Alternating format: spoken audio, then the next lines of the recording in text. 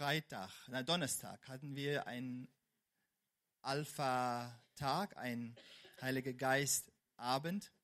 Und da ist für viele Leute gebetet worden. Und ich weiß, dass einige berührt worden sind vom Heiligen Geist. Möchte vielleicht jemand kurz berichten, kurz erzählen, was er oder sie erlebt hat? Nicht alle gleichzeitig.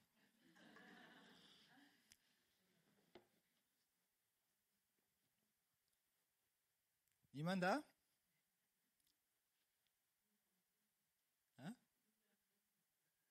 Ja, aber die sind nicht da, okay. Genau.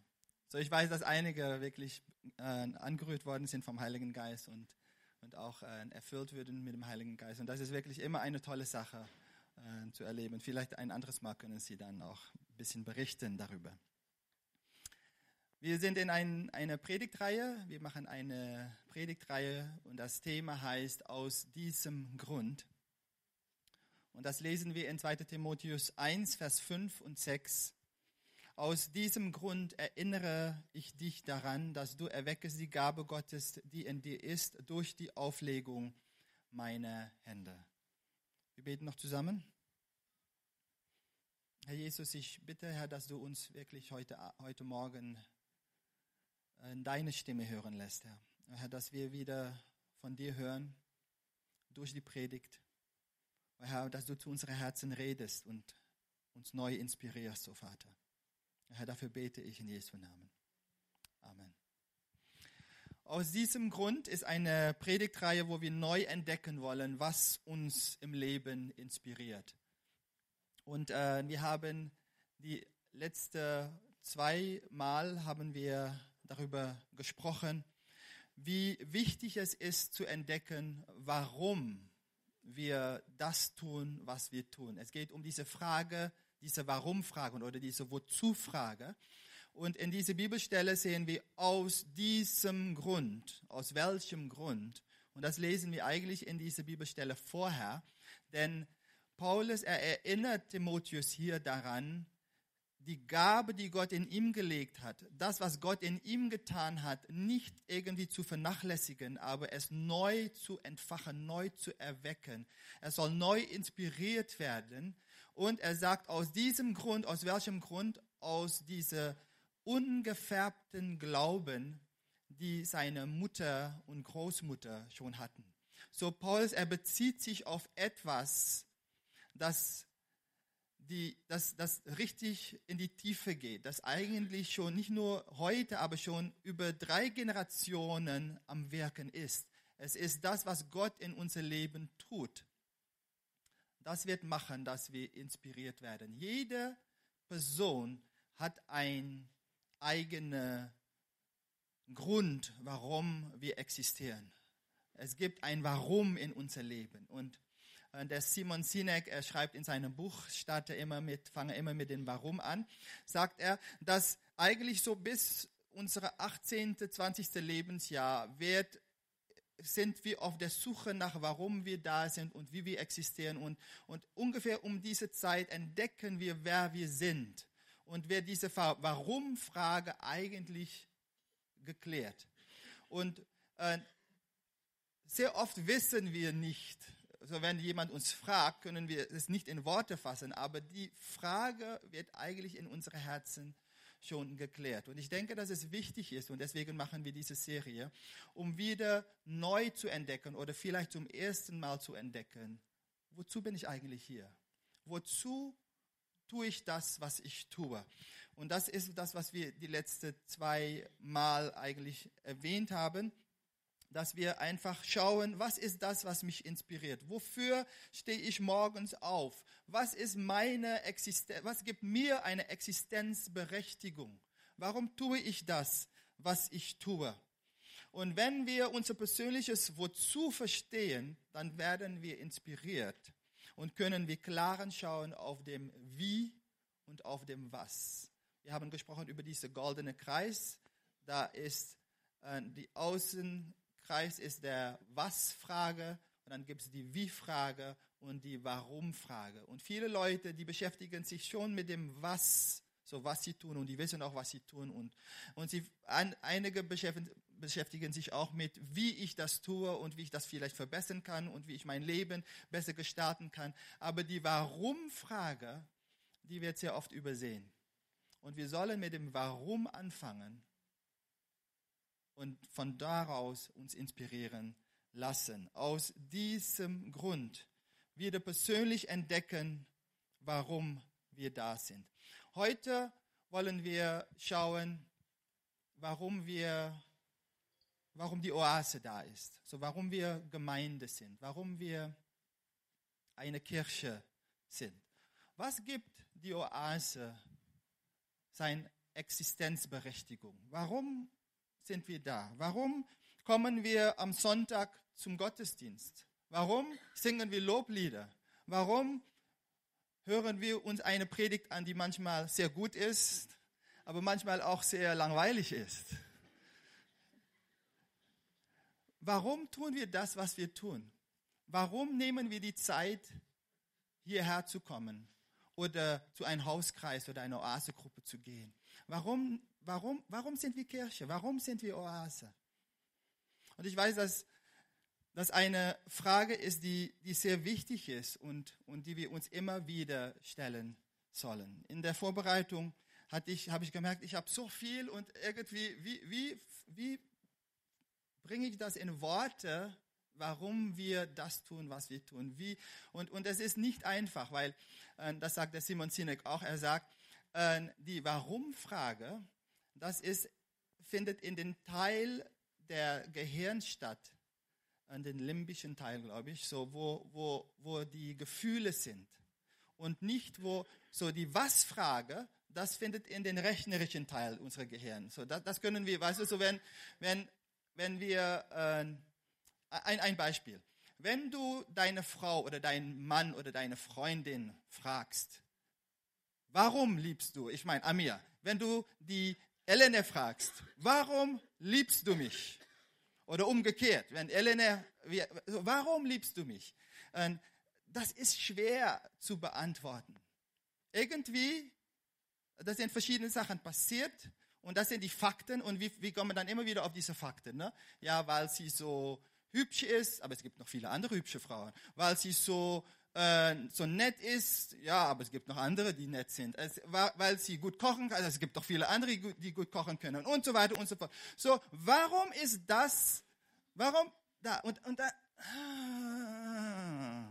ich kann es irgendwie nicht sagen. Wenn du mich fragst, warum liebe ich meine Frau, warum liebe ich Mani, dann komme ich ins Stottern, dann weiß ich nicht genau, was ich sagen soll. Aber ich liebe sie. Aber ich kann es schwer erklären, weil es findet in einem Teil meines Gehirns statt, wo die Gefühle sind. Und die Gefühle, die sind so schwer rechnerisch zu erklären.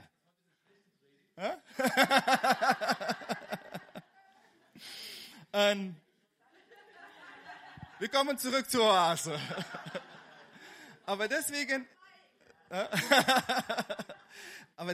ist es auch so schwer, irgendwie zu erklären, warum. Warum tun wir das, was wir tun? Was ist die Existenzberechtigung von einer Gemeinde, von einer Kirche?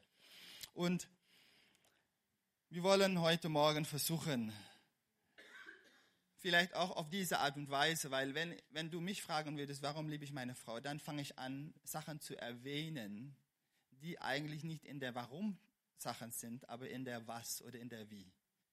Und so versuchen wir, das, was tief innen drin lebt, irgendwie Worte zu geben. All die Menschen, die suchen nach dem Sinn des Lebens, es ist etwas, aber es ist so schwer, wie es ist in Worte zu fassen. Und wir brauchen es aber trotzdem alle. Warum?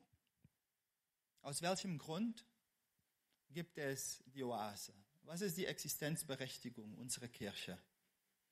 Und ich habe einige Sachen hier aufgeschrieben. Die erste Sache, die ich aufgeschrieben habe, ist, Gott hat gesprochen und Gott hat gerufen.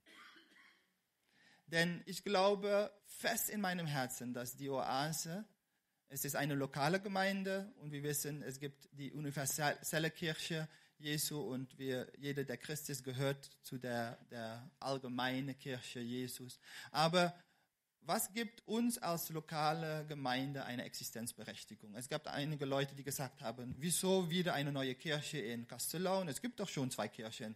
Warum muss noch ein dazu kommen? Eigentlich sollen wir versuchen, weniger und alle eins werden. Und die Gedanke verstehe ich auch und ich finde es eigentlich eine tolle Gedanke. Und eigentlich hätte es so sein sollen. Aber trotzdem sehe ich, dass es wichtig ist, dass in Castellón und Umgebung auch eine Vielfalt angeboten wird. Wir sind eine Gemeinde, die nicht, wir sind vielleicht anders als andere Gemeinden. Und das ist auch gut so. Ich denke, die Oase wird Leute ansprechen, die in andere Gemeinden und Kirchen vielleicht nicht angesprochen werden, aber auch umgekehrt. Wir werden manche Leute nie erreichen, weil wir eine Art von Gemeinde sind, die bestimmte Leute nicht ansprechen. Und das ist völlig in Ordnung. Ich denke, dass es wichtig ist, dass wir verstehen, dass wir als Gemeinde nicht in Konkurrenz zueinander bestehen, aber in Ergänzung zueinander. Ich denke, es soll noch viel mehr Kirchen in Castellón geben, so wo noch eine größere Vielfalt ist, die aber in Einheit zusammenarbeiten können. Ich denke, das ist ein besseres Ziel, um dran zu gehen.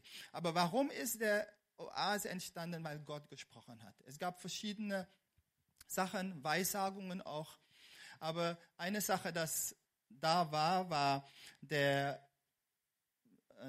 das christliche Zentrum Hunsrück ist entstanden und Hans Klaus ist aus Idar-Oberstein nach Kirchberg gezogen, er wohnte schon da, aber er hat da eine Gemeinde angefangen. Und Hans hat mir damals gesagt, wir waren damals noch in Idar-Oberstein, und er sagte, als er gerade angefangen hat mit Idar-Oberstein, hat Gott zu seinem Herzen gesprochen und Gott hat gesagt, die nächste Kirche, die gegründet werden soll in Castellón sein.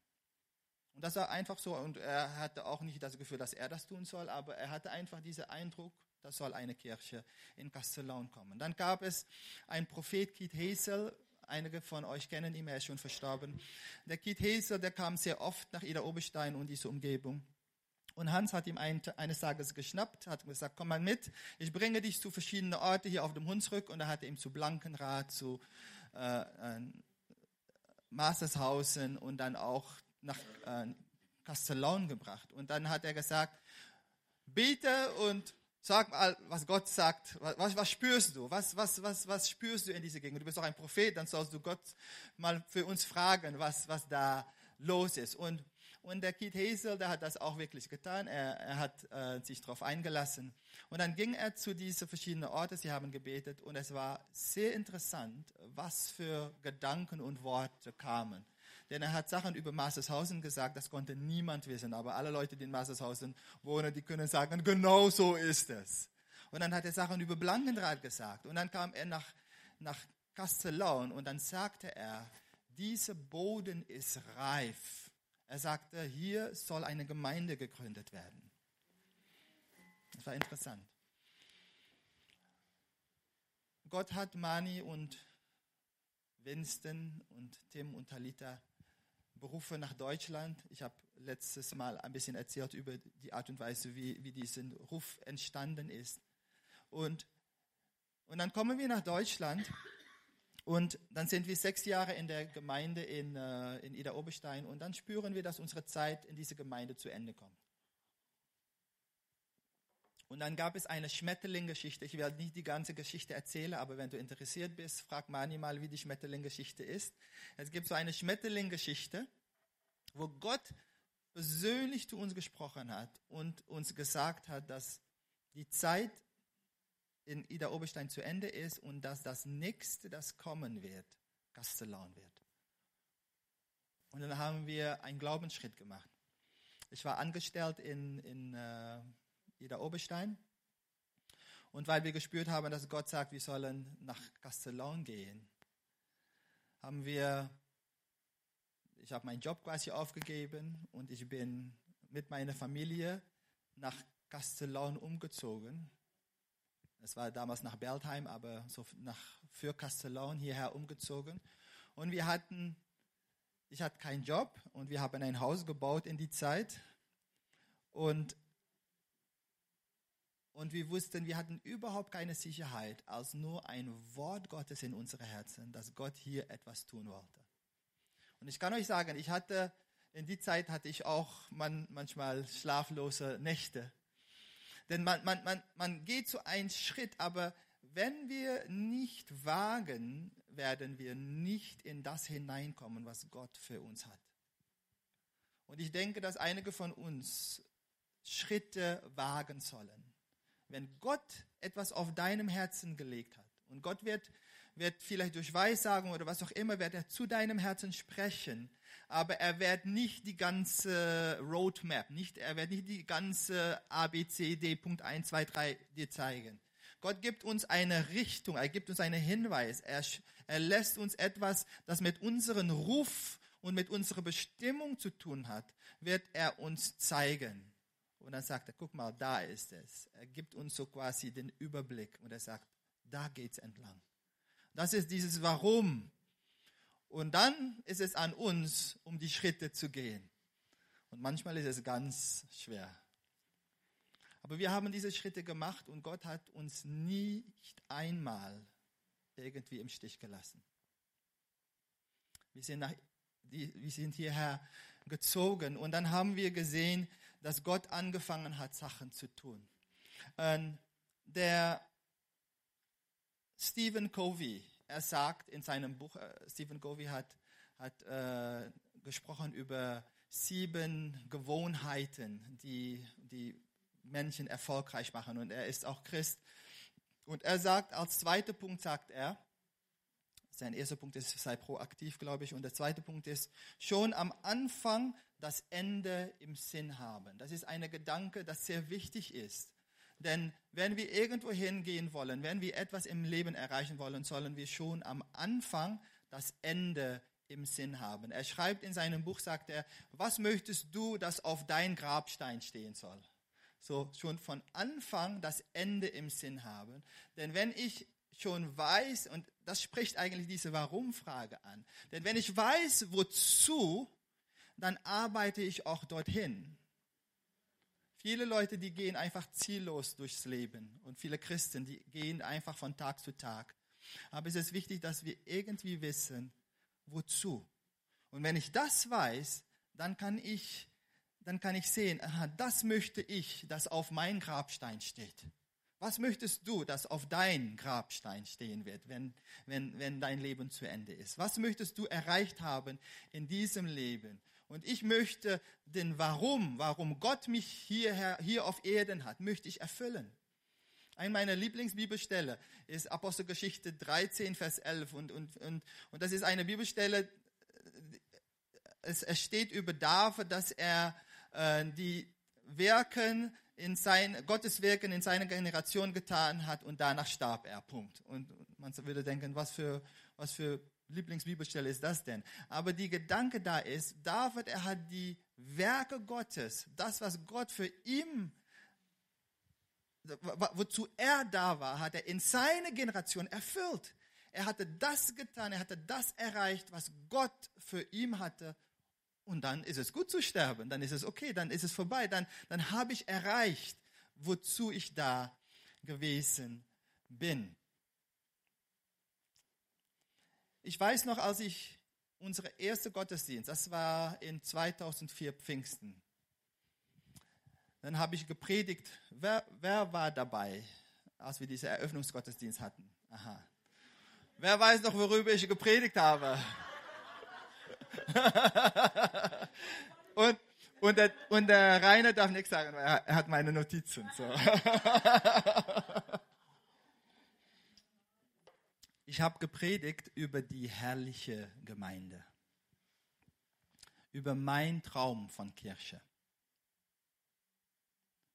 Und die herrliche Gemeinde ist eine Gemeinde, ich lese es mal vor, ich glaube, dass Gott hier eine herrliche Gemeinde bauen möchte.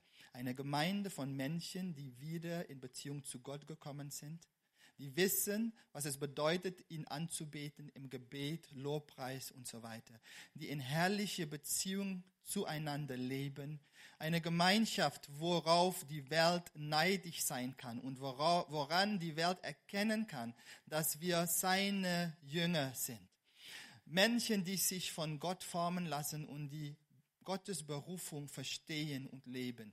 Menschen, die für die Gesellschaft da sind und sie dienen mit ihren gottgegebenen Begabungen. Eine Gemeinde, die ein Zuhause sein kann für die Suchenden und das viele Leben in Jesus finden können.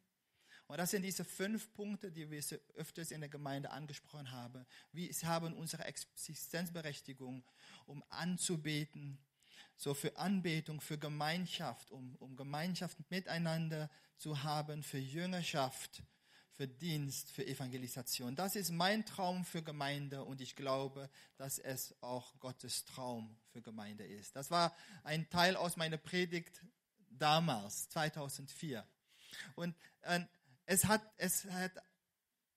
und diese Gedanke, die hat sich immer weiter gezeigt. Denn wir haben gesehen, dass Gott gesprochen hat und berufen hat. Er hat nicht nur Mani und Vincent, wie heißt es, zu uns gesprochen. Wenn wir gucken, wie es dann gegangen ist, dann wir sind nach Beltheim umgezogen, haben dann die erste Zeit in Kirchberg mitgeholfen und dann gab es da einen Alpha-Kurs. Und zu diesem Alpha-Kurs kommen 7 Leute aus Castellon. Rainer, Rena, Andra, Heike, also so, da kommen 7 Leute aus Castellon und es war so ein Zeichen für uns, weil wir wussten, wir wollen die Gemeinde gründen und dann gibt Gott uns einen Wink und sagt, guck mal, die ersten Leute sind schon da. Und dann ging es weiter, dann hat Gott zu Rudi gesprochen, zu Achim gesprochen, zu verschiedenen anderen Leuten, hat er gesprochen, um anzufangen. Zu Andreas und Carmen hat er gesprochen, um mitzukommen, um die Gemeinde zu gründen. So Gott hat zu verschiedenen Leuten gesprochen und hat sein Vorhaben, dass hier etwas passieren soll, hat er kundgetan. Und dann haben wir angefangen. Dann gab es unsere erste Alpha-Kurs. Wer weiß noch unsere erste Alpha-Kurs? Ich kann mich noch so erinnern. Wir waren sehr, wie werden Leute überhaupt kommen? Wie wird es sein? Und so. Und dann waren am ersten Abend 70 Leute da. 70 Leute da. Und wir haben gedacht, das gibt's nicht. Und dann gab es einen Rita Massmann, die zum ersten Mal kam. Dann gab es noch viele andere. Wie heißt der Arzt? Der Wolfgang war da. Einige kennen Wolfgang noch. Und es gab verschiedene Leute, die da waren. Und so letztendlich ist die Gruppe eine Gruppe von um die 30 Leute, die dann den Alpha-Kurs weitergemacht haben. Und dann kamen Leute zum Glauben.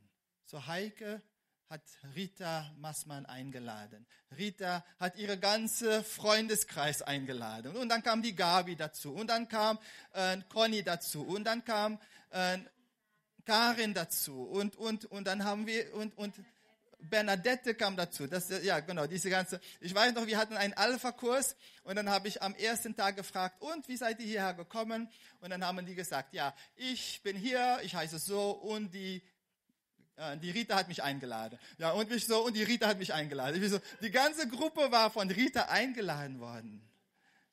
Und dann kommt ein Heidi dazu und ein Annika und ein Roman kam dazu und und immer mehr kamen Leute, ein Steve, ein Peggy, und all diese Leute, die dazugekommen, ein Petra, genau, Entschuldigung, wenn ich deinen Namen nicht erwähne, weil wenn ich jetzt anfange, dann wird es sicher sein, dass ich einige vergesse. Aber da kamen Leute dazu, ein Uli, ein Martin, verschiedene Leute kamen und Gott und du kannst mit all diesen Leuten sprechen.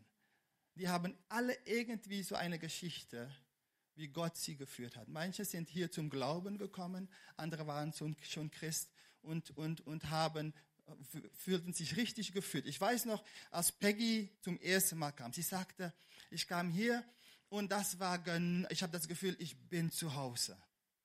da kam Uli und Martin haben eine ähnliche Geschichte gehabt, wo sie gesagt haben, so, sie waren am Suchen, sie kamen gerade aus Amerika und sie wollten eine Kirche und haben gesagt, dann gehen wir nach Wiesbaden, weil hier wird nichts sein. Und dann hören sie von Heidi, glaube ich, da ist irgendwie doch etwas und dann kommen die und sagen, genau das, was wir gesucht haben, ist da.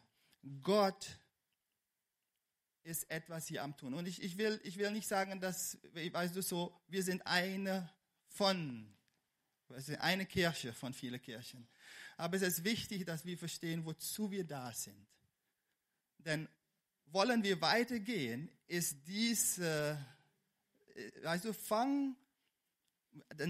am Anfang den Ende schon im Sinn haben. Ich weiß, als Gott angefangen hat, zu mir zu sprechen, habe ich wirklich so eine Gemeinde gesehen. Eine Gemeinde, eine große Gemeinde, eine Gemeinde, wo die Beziehungen stimmen, wo Liebe da ist, wo wir vorangehen und wo Gott am Wirken ist. Genau, ich habe euch vergessen, aber ihr seid auch dabei.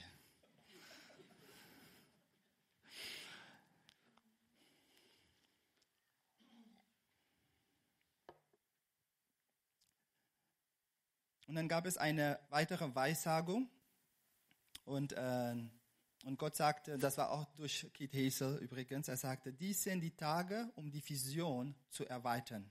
Wir kommen in den größeren Kontext der Willen Gottes hinein, genauso wie Gott uns Raum oder Räumlichkeiten gegeben hat, das waren damals die Räume an der Kirchstraße, wird Gott euch Raum geben auf andere Bereiche. Er wird euch Raum auf internationaler Ebene schenken.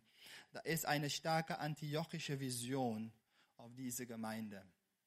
Und für die nicht wissen, was eine antiochische Vision ist, die Gemeinde in Antiochia, das war eine der ersten heidnischen Kirchen und diese Gemeinde war eine Basisgemeinde. Aus dieser Gemeinde würden viele Leute in die ganze Welt hinausgesandt und so sie war eine strategisch von Gott platzierte Kirche, nicht nur für die Gegend, aber für die ganze Welt. Und ich weiß, als ich das Wort gehört habe, ich habe gedacht, wie wird das passieren?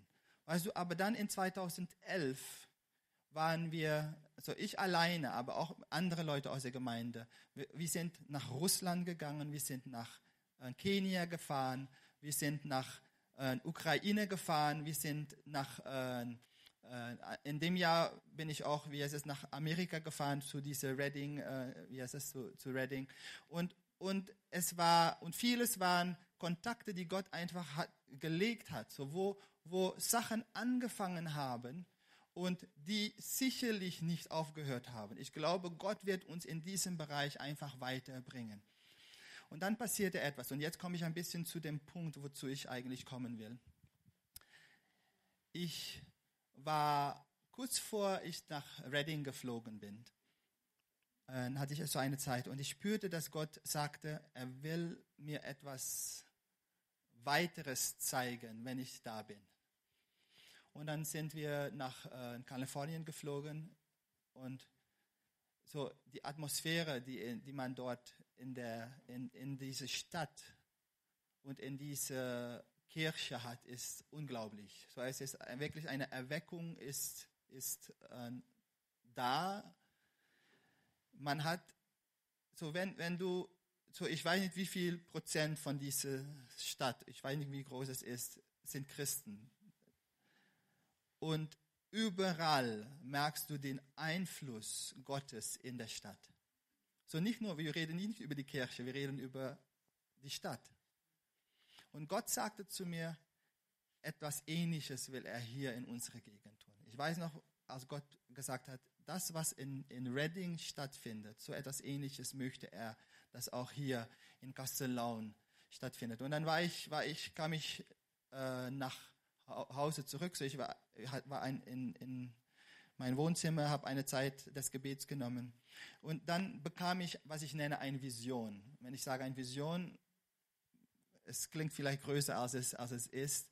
Ich habe nicht irgendwie so, aber ich war in meinem Wohnzimmer und ich war am Beten und plötzlich würde ich, sage ich mal, mitgenommen in meine Vorstellung und konnte sehen von Sachen, die passieren können.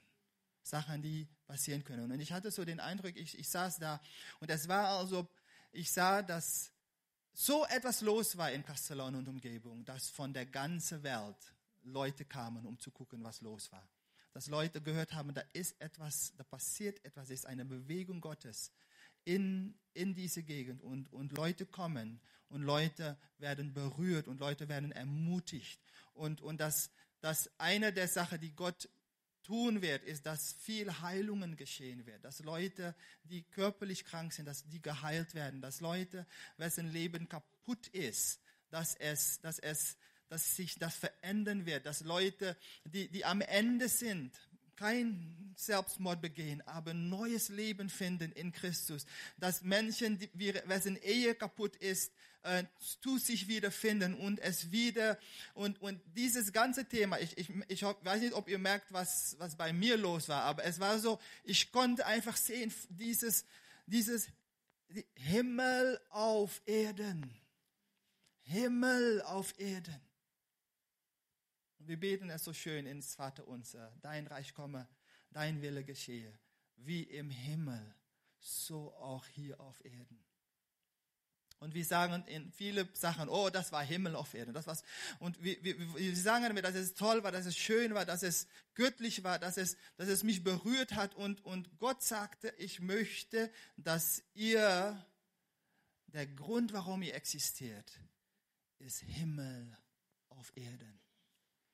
Der Grund, warum die Oase da ist, damit Himmel auf Erden stattfinden kann.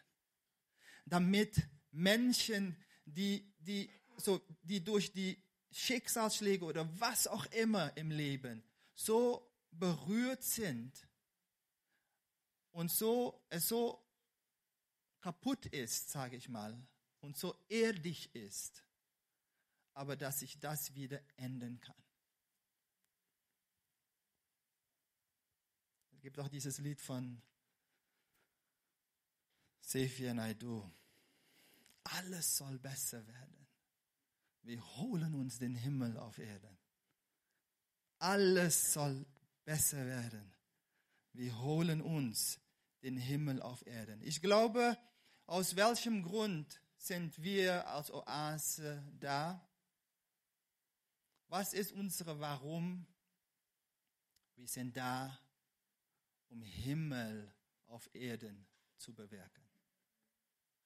Und vielleicht hört sich das an, dass es meine Vision ist. Ja, Gott hat es mir gegeben, aber es ist nicht meine Vision. Ich glaube, dass es unsere Vision sein soll.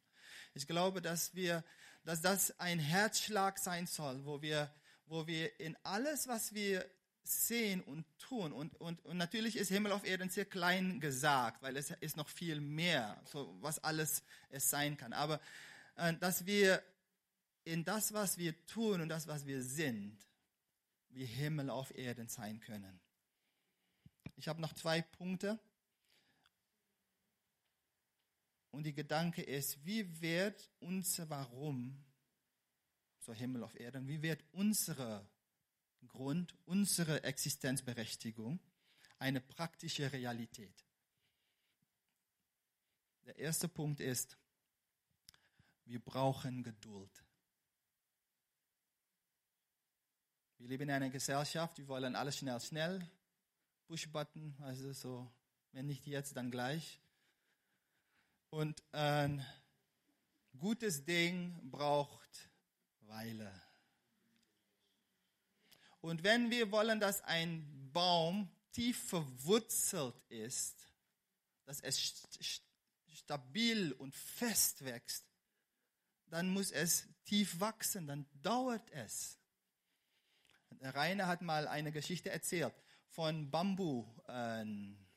Bambupflanzen, oder? So für Bambu, so die wachsen am Anfang, ich weiß nicht wie viele Jahre, und dann sieht man 5 Jahre sieht man gar nichts. So die wachsen, aber man sieht gar nichts, weil die Wurzeln wachsen, sie wachsen in die Tiefe. Und dann nach 5 Jahren dann schießt es hoch und dann weißt du nicht, wo es herkommt.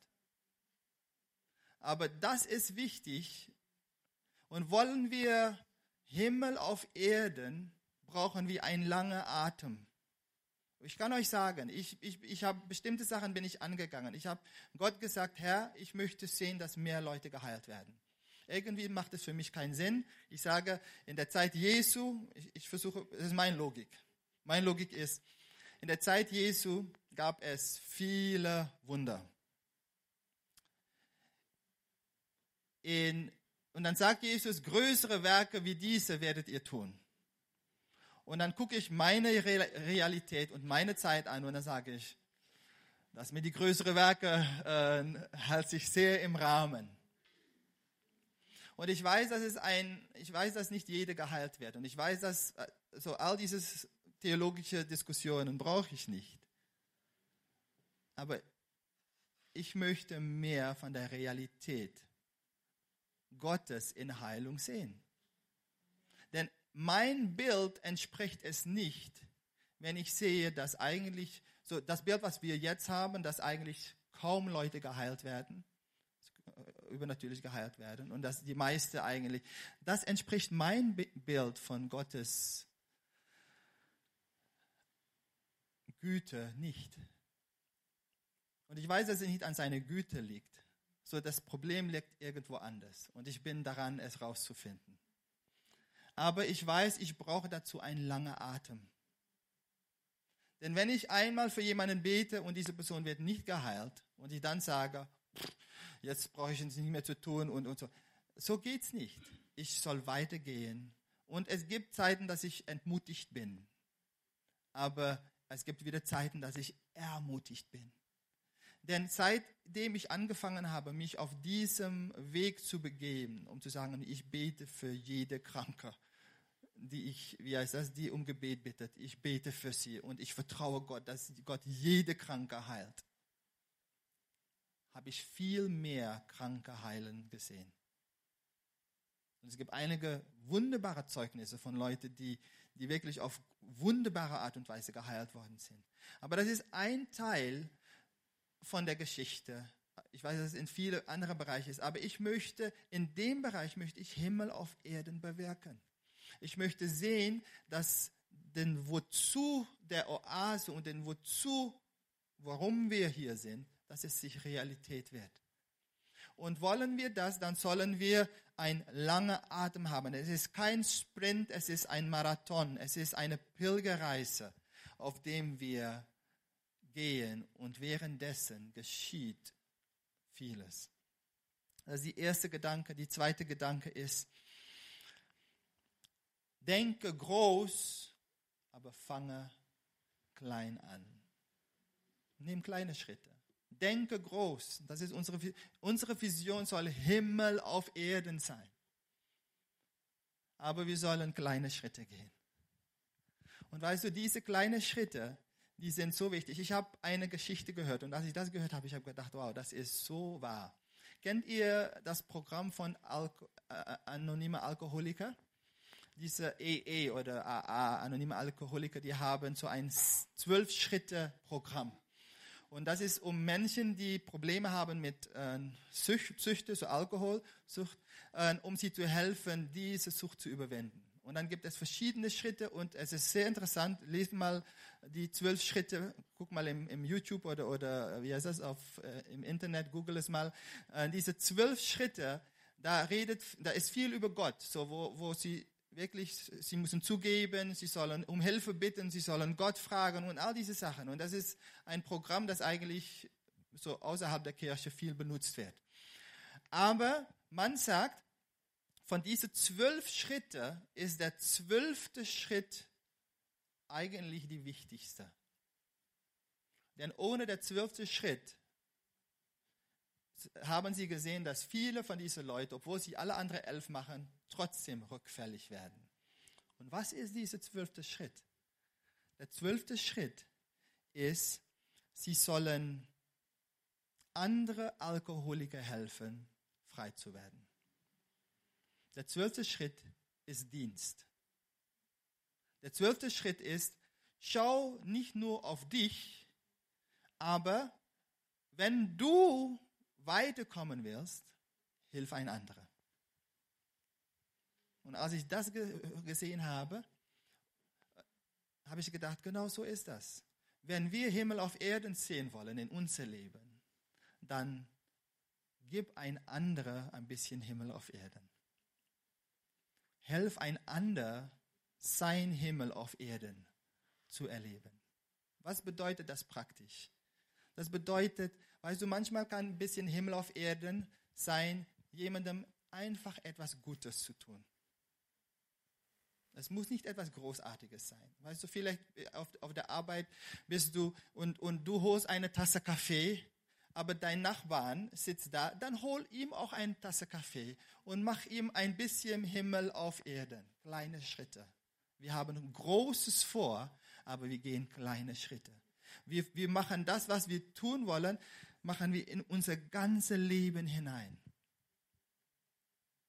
Also, wenn wir jeden Morgen, wenn wir aufstehen und wir sagen, wie kann ich heute diesen Tag zu Himmel auf Erden machen? Für mich und für mein Umfeld. Dann wirst du sehen, dass Gottes Geist zu euch reden wird. Dann wird er, weil das ist genau Gottes Sprache. Frag ihm das und er wird mit dir reden. Du wirst merken, da kommt ein Gedanke. Aha, ja. Wenn ich aufstehe, dann sagt Gott zu mir, hast du deine Frau schon Kaffee gebracht? Denn sie soll aufstehen und sie soll sagen, wow, Himmel auf Erden.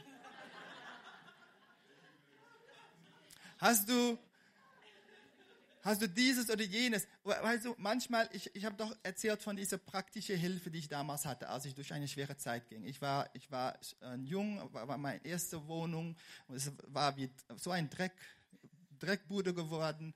War nicht meine Schuld alleine, aber ich war frustriert und dann kam ein Freund, ein wahrer Freund und dann hat er, ohne etwas zu sagen, hat er aufgeräumt. Und das hat mich so berührt. Es war ein bisschen Himmel auf Erden für mich. Also wir wollen sehen, dass Menschen, die Jesus nicht kennen, Jesus kennenlernen, damit es Himmel auf Erden wird für sie. Wir wollen beten, dass wenn jemandem nicht gut geht und manchmal können wir nichts tun, aber wir können beten. Wir können beten und wir können Gott fragen, dass die Situation sich löst und dass es Himmel auf Erden wird für diese Leute. Und wir können, so, versteht ihr, was ich meine? Werdet ihr ein bisschen inspiriert? Werdet ihr ein bisschen inspiriert, um etwas zu tun? Dann habe ich gut gepredigt. Dann ist es gut.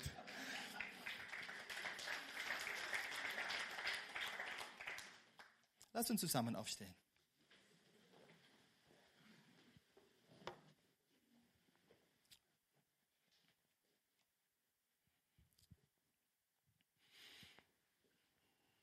Herr, ich danke dir, Vater, für dieses Thema, oh Herr, dass aus diesem Grund, dass wir verstehen, aus welchem Grund. Und dass wir nicht nur für unser persönliches Leben, aber auch für die Gemeinde, aber auch für, warum ich da arbeite, wo ich arbeite oder was auch immer, dass du uns immer mehr sehen lässt, wozu.